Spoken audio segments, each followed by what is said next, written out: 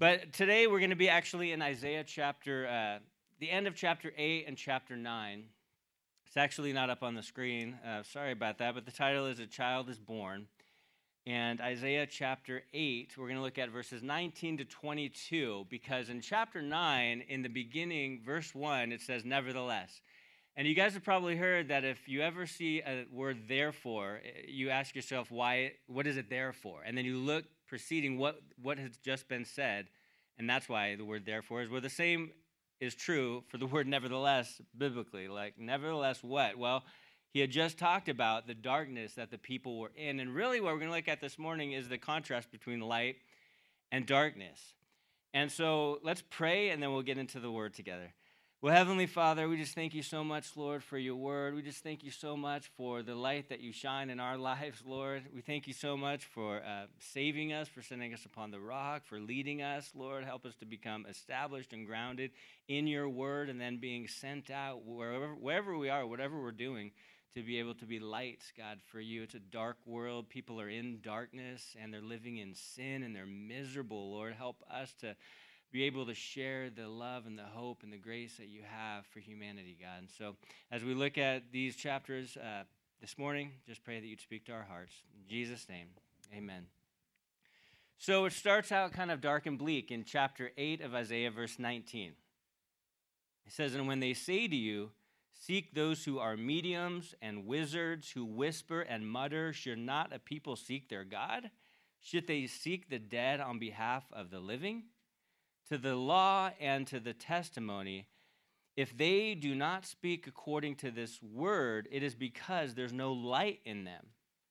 They will pass through it hard-pressed and hungry, and it shall happen when they are hungry that they will be enraged and curse their king and their God and look upward. Verse 22, and then they will look to the earth and see trouble and darkness, gloom and anguish, and they will be driven into darkness. So northern Israel at this time, the Gentiles kind of moved up there and settled there. And so they brought their pagan gods, their mediums, their wizards, all of these different dark things. And it was obviously a bad influence, right? The Gentiles settled there and brought their horrible influences around them. And so there's a lot of things here that it speaks of being in want. You know, they were hungry, they were hard pressed, there was darkness. I mean, they would sacrifice babies to Molech in the fire. They would play music so they couldn't hear the screams of the babies. It was horrible. And so it was incredibly dark during this time. But there was good news after this point. And that's what we're going to look at, chapter 9, verse 1 and 2, which says this. And this is Jesus' first coming. This is prophecy. Jesus' first coming is from verses 1 to 2, and his second coming is from verses 3 on. But Isaiah chapter 9, verse 1 says, nevertheless, the gloom will not be upon her who is distressed, as when at first he lightly esteemed the land of Zebulun and the land of Naphtali, and afterward more heavily oppressed her, by the way of the sea beyond the Jordan in Galilee of the Gentiles. Verse 2. The people who walked in darkness have seen a great light. Those who dwell in the land of the shadow of death, upon them a light has shined. That right there is good news. And a parallel to that Jesus actually referenced was Matthew chapter 4, verse 12 to 16. Matthew chapter 4, verse 12 to 16, which this is what it says. Now when Jesus heard that John had been put into prison, he departed to Galilee. And leaving Nazareth, he came and he dwelt in Capernaum, which is by the sea in the regions of Zebulun and Naphtali, that it might be fulfilled, which was spoken by Isaiah the prophet. This is the fulfillment right here in Matthew chapter 4 from Isaiah chapter 9. It says, the land of Zebulun and the land of Naphtali by the way of sea beyond the Jordan, Galilee of the Gentiles. The people who sat in darkness have seen a great light, and upon those who sat in the region and shadow of death, light has dawned. From that time, Jesus began to preach, to say, repent, for the kingdom of heaven is at hand. So what happened is it was prophesied in Isaiah chapter 9, verse 1 and 2, and here's a fulfillment in the New Testament in the Gospel of Matthew, which is pretty astounding, and it's amazing.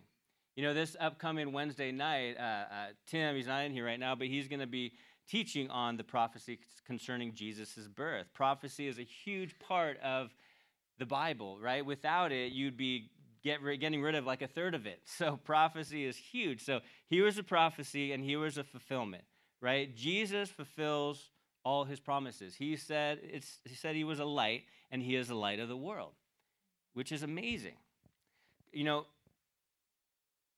Oftentimes, instead of looking for those who are hungry and in darkness and whatnot, instead of looking for sort of unbelievers, sometimes Christians try to convert Christians. You know what I mean? They try to get them to see things there. I'm gonna try to convert them, but it's like they argue and they debate about things, and it's like there's a whole world out there of lost people, of hurting people, of hopeless people that you work with, that you may be irritated by, but who need Jesus, and that's why they're in a miserable, sad place. There's a whole world out there of unbelievers. Christians don't need to convert Christians. We need to go out to the lost. That's the Great Commission. The Great Commission is not go convert some Christians to be better Christians. I remember one time I was out on the street and some guy came up to hand me something. Oh, yeah, I'm a pastor. We started talking about the Lord. He's like, but did you repent? Are you sure you're saved? How do you know you're saved? Like, he kept on me, and I'm like, dude, after a while, I just kind of like walked away. I'm like, he's trying, Christians converting Christians. Go after the lost, man. There's so many people in darkness. Our family, our friends, our coworkers. It's like, that's who we need to shine the light of Christ to and reflect him to them, right? And so that was the first. This is a fulfillment of Jesus' first coming. And then verse 3 and 4 is a fulfillment of his second coming. It says in Isaiah chapter 9, verse 3 and 4, you have multiplied the nation and increased its joy. They rejoice before you according to the joy of harvest, as men rejoice when they divide the spoil. For you have broken the yoke of his burden and the staff of his shoulder, the rod of his oppressor, as in the day of Midian. Jesus' second coming, yoke and the burden, because why? Why was there a yoke and a burden? Because Israel rejected God. And in verse 5, for every warrior's sandal from the noisy battle and garments rolled in blood will be used for burning and fuel for fire. Here's Armageddon. Jesus wins. Let me just get to the chase. Cut to the chase. Jesus wins. He's coming back soon. Actually, after we're done with the Gospel of Luke on Sundays, which I'm just going to say this right now, it's probably be the beginning of 2024, which will start the next book, which it's been heavy on my heart. I'm going to go through Revelation on Sundays after we get through the Gospel of Luke, because I want us to see how all this connects. And again, prophecy is so incredibly important. So there's a first coming in verse 1 and 2, a second coming in verse 3 to 5, and then verse 6. And of course, when you think about this season, like most people focus on this, but I wanted to give you a precursor of that. And in verse 6, we'll take this slow in verse 6. For unto us a child is born. A child is born. That speaks of Jesus' humanity. And as we're going through the Gospel of Luke, we are seeing Jesus' humanity, his compassion, the fact that he needed food, the fact that he needed a place to stay, the fact that he actually was in need, because that was his human side, right? His humanity. A child is born. And that's really what we celebrate this month, but we celebrate that every day, that Jesus was actually born into this dark world. A light was born into the darkness to eradicate the darkness. And I'm thinking about, I was able to pre-screen this movie called Jesus Revolution. It's about the Calvary Chapel movement and how they reached out to the hippies, and it was absolutely amazing. Like, you're gonna cry. Like, I'm just saying. It was like I went with like a bunch of pastor guys, and afterwards my pastor friend Daryl was like, "Man, I don't know what is in here, but there's like my allergies are acting up." Like, dude, it was a bunch of guys in a line trying not to cry, acting like just they're scratching their face. But it was because it was powerful. It was good tears because you saw how God took the hippies who were destitute and hungry and hurting and looking for fulfillment in all the wrong places, and you see them hear the gospel. And it's just a revival. They're like, this is actually it. This is the answer, not what we're doing. This is the answer. They were in darkness, but they'd seen a great light. It's amazing. And again, we're gonna view it as a church in February. We're gonna rent out a theater and be able to go and see that movie together. But a child is born. That is good news. A child is born. A son was given. Jesus, he was born, but he already existed, right? We see God in the flesh. We see his humanity, and we also see his deity, right? Can you understand it fully? No. He's God. We're not. We never will, and that's okay. Some things about the Lord we don't understand, although we know a lot about him and his heart because we have the whole Word of God. But a child is born, a son is given. The greatest gift. He is the greatest gift on this earth. This year, my daughters have been wrapping presents for like 2 weeks straight. Like every day they just wrap presents. I don't know what I think maybe they're just wrapping up their stuff in their room. I don't know where they're just wrapping presents. They're so, and the other day I was talking to my oldest, Hannah, and I'm like, you really like giving presents, huh? She's like, yeah, I love giving presents. I was like, do you like it more than getting presents, like receiving presents? And she's like, oh yeah. I was like, why? She's like, because I like looking at the smile on people's faces when I give them the presents, you know? And I'm like, that is the sweetest thing.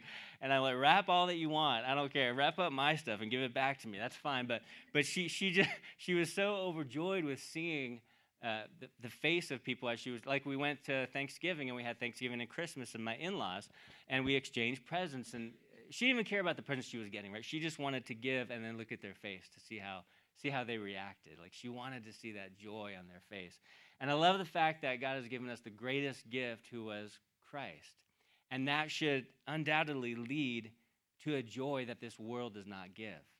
How many times have we tried to search for joy, even as Christians, tried to search for joy apart from Jesus, realizing there's nothing there. There's no joy apart from the Lord. There might be some temporary laughs, some jokes, some sarcasm, whatever, but actual joy that stays, that is Jesus, the greatest gift given to humanity. It also says the government will be upon his shoulders. Jesus will be preeminent. And if you want to talk about the preeminence of Christ, definitely go and read the book of Hebrews. It's amazing. He is in control. So many times it seems chaotic. So many times when, Sarah and Gwen and the whole family were going through it, it seems like, where are you, God? Like, I don't want to speak for you, but I'm like, I understand you're going through difficulties. You're like, Lord, are you there? Are you working? And you're just crying out to him. Meanwhile, all the while, he is actually in control. It doesn't seem like it. You might not even see it. It might just seem chaotic all the time, but you know he is in control because he's sovereign. He said he was. And whatever promises he's given you, they're going to come to pass. He's not a promise breaker. He's a promise keeper. He is. And so he is preeminent. He's in control. And another name for him is wonderful. You know that word wonderful? It's actually translated beyond human comprehension. Wonderful means beyond human comprehension. Like, I don't know about you, but sometimes I'm just so overwhelmed by who Jesus is that I just have no words. I don't. Sometimes I'm describing him or I'm teaching and stuff. I'm like, the words don't do him justice. I wish it was some other way, but like, I don't even know what to say right now. Thank you, Lord. He is beyond human comprehension. That's why we don't rest upon our own understanding, right? We look to him because he understands it all and he knows it all. We don't.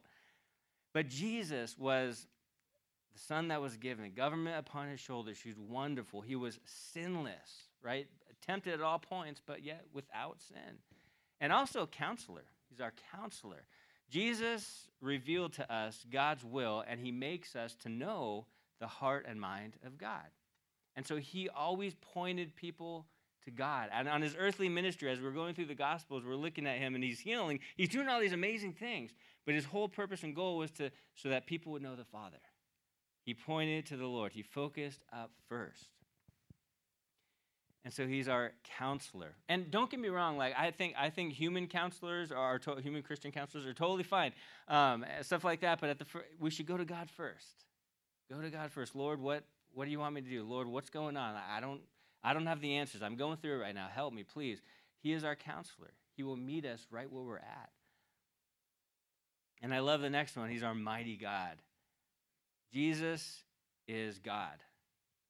Read the Gospel of John. If you doubt the deity of Jesus, read the Gospel of John. And unless you want to erase half of it, you have to believe it, right? So he is mighty God. And again, it's like, how big is your God? Is he limitless or is he limited? Oh, God can't do that. Oh, he can't change that person. Is he? Is he incapable? Like, is he limited? Is there only so much he can do? Sometimes we don't say that, but sometimes we act like that. Oh, well, God can't save that person. No way. We just kind of give up. But God is a mighty God. He can do anything. He can save anyone he wants. Like, he is mighty. And I think one of the things we've lost in today's society is a reverence for God, a seriousness for the things of the Lord. People are flippant about it, like, oh, God, whatever, who cares? Like, that Christian's that's stupid. People are just irreverent, and therefore they're in sin, or they half obey, or they're cultural Christians. It's like, no, he's a mighty God. He needs to be revered. We need to fear God and say, Lord, you are in control. I'm not. I want to follow you. So Jesus is God in the flesh. 1 John 5:20, it talks about Jesus is the true God. It's an amazing verse, 1 John 5:20. Jesus says, when you have seen God, you have seen the Father. And so if we go, what is God like? Look at Jesus. What did he do? How did he react? How did he treat people? And Emmanuel, right? Also, we know that from Isaiah. Emmanuel, God with us. Jesus is with us wherever we go. And here's one that's, it's not controversial, but everlasting Father, it's not the best translation. In the Hebrew, it means Avi Ad, which actually means the Father of eternity is a better translation. The Father of eternity, meaning he's the creator of all things. Genesis 1:1, in the beginning, was God created the heavens and the earth. That word God is translated in Hebrew Elohim, which is plural, which speaks of the Father, Son, and the Holy Spirit. Always existed. And so it's pretty amazing from the beginning. Before the beginning, there was Jesus. And this last one, really, I think a lot of us have to remind ourselves, because Jesus is the Prince of Peace. There's no true peace without Jesus. He's the Prince of it. Like, we look to him. And how many of us know that? We try to find peace in so many places, so many areas, even so many people. We can't find it. There's no peace there. It might be temporary. It's fleeting. But true peace comes from Jesus. If people are in turmoil and they come and ask me for prayer or counseling or something, I'm like, well, are you looking to his word? Are you seeking Jesus? No? Well, then that's the problem. Because he is the one who gives us peace. Now, the world will preach peace and safety, but it'll come to destruction, the Bible tells us, right? There's none out there. You guys have probably searched, and if you haven't, trust me, there's no peace out there in the world. True peace comes from Jesus. And this one verse that I absolutely probably share every few months is incredibly powerful, and it's a good reminder of really who Jesus is and what he gives. In John chapter 14, verse 27, Jesus says this. And there's so much in this one little verse, but John 14:27, he says to his disciples, he says, peace I leave with you. My peace I give to you. It's available. You know what I'm saying? Like, Jesus, his peace is actually available. And he says this, not as the world gives do I give to you. There's a huge contrast. As we're looking at Isaiah chapter 8, we see the darkness in the world, false gods, things that people look to that leave them hungry and destitute, alone and empty.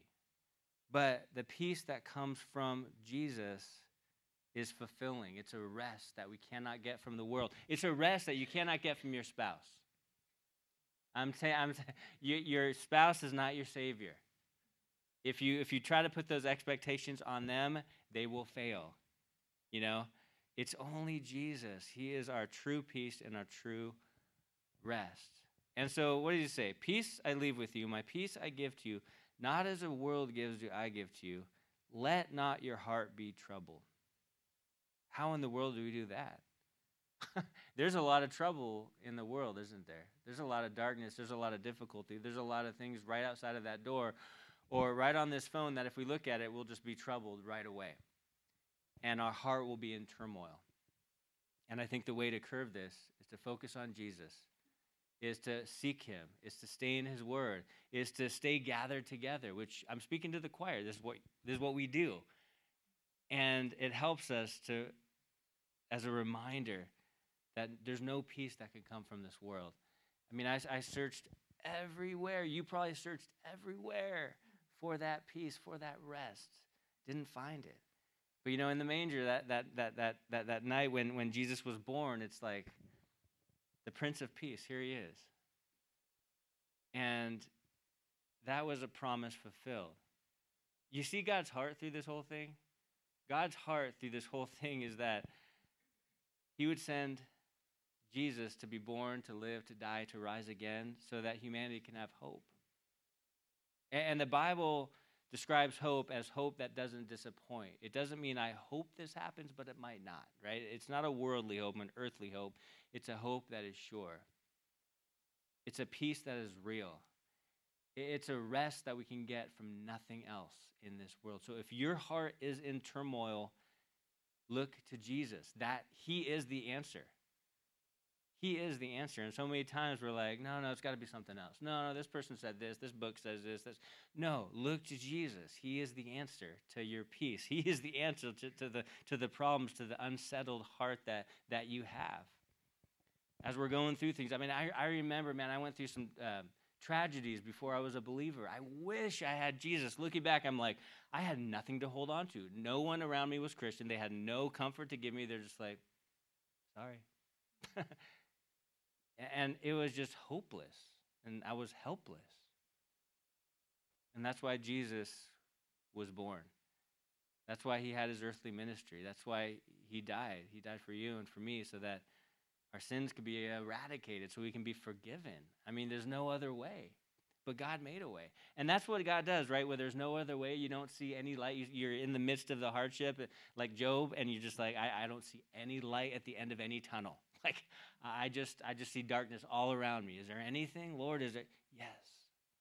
He's working. Even though we don't see it, even though we don't feel it, even though we don't feel God sometimes, even though we feel like we're in the desert or in the valley, in the darkness, walking through the valley of the shadow of death, He's still with us. And Jesus being born really points to all of these promises being fulfilled. God does what He says. I would just say, and again, I'm speaking to the choir, but we're human. Sometimes we doubt. Sometimes the unbelief creeps in. Sometimes we're like, we limit God. No, don't doubt. Don't let unbelief help remember the Father, He said, help, Lord, I believe, but help my unbelief. And He will. He'll fill us up. He'll lead us. He'll get us through any and all storms that we're facing. And I was just talking to someone earlier, and I was kind of like, man, I wish we were just like, everything was good, like, all the time. Like, from this, 6 months without a trial. Wouldn't that be great? That would be awesome. I would love that. But I don't know how my faith would be after that. I think maybe I'd be lax and be like, well, everything's good all the time, so I don't need to trust God. It's through those storms that we learn to trust God even more, because we don't know what to do. We don't know what's going to happen next. And so trusting God, our trust is forged in the fire of affliction. It is. And I don't wish that or pray that on anyone. I don't want anyone to go through trials. But even our church, you guys, like locally, like us, Calvary Chapel Mobile, it is heavy right now. And it has been for a while. A lot of people are facing a lot of things, and it's like, Lord, where are you? And it's difficult. But the answer is always look to Jesus. Seek the Lord. You're saved. You're set apart. He's doing a work. Trust Him. Again, our trust is forged in the fire. He is refining us, right? It's like when they have silver and they need to refine it, they put it in dross, and all the impurities float to the top. They take a ladle and they scoop it out and they throw it away until you have that perfect metal, right? And so that's what God's doing in our lives. And it hurts. And oftentimes we do not like it, and we do not want it.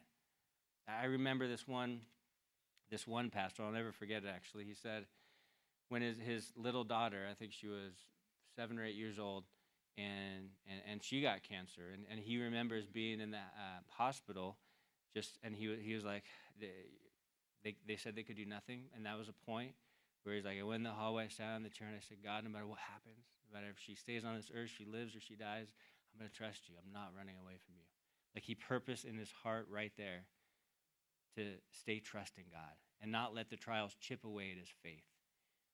And they tried everything. They tried everything, and the daughter went to be with the Lord. And it's so difficult, and so many things we don't understand. But you think about Job, so many things he didn't understand. About 90% of the questions he asked were never answered in that 9-month period where he was afflicted. But he never forsook God. He was emotional. He went through it. He did have some doubt and stuff like that, but his faith carried him through. At the end, he was more blessed than at the beginning. He went through the hardest thing we can't even imagine, but he kept the faith. And we can too, because we know God is a promise keeper, right? And so we see this prophecy in Isaiah that a child would be born. I love the time that we're in right now because we see the whole picture. You know, back in Isaiah's day or even back in Jesus' day, the first century, we see the whole thing. And it's absolutely amazing because it's encouraging, it's a blessing, and we know God always comes through. He always comes through, and he always will. For unto us a child is born, unto us a son is given, and the government will be upon his shoulder. His name will be called Wonderful Counselor, Mighty God, Everlasting Father, Prince of Peace. Of the increase of his government and peace there will be no end upon the throne of David, and over his kingdom to order it and establish it with judgment and justice from that time forward, even forever. The zeal of the Lord of hosts will perform this. You know, the Lord of hosts it's like a military term. It's like God is the commander, the leader of the army. And we're his people. We're his soldiers, like Peter talks about. You know, we're his soldiers just following him, doing what he wants because his promises are true, his judgments are right, and he is the one who the only one who can give us that peace and rest that people long for. And just this alone should encourage us enough to go out and let people know this is where peace is.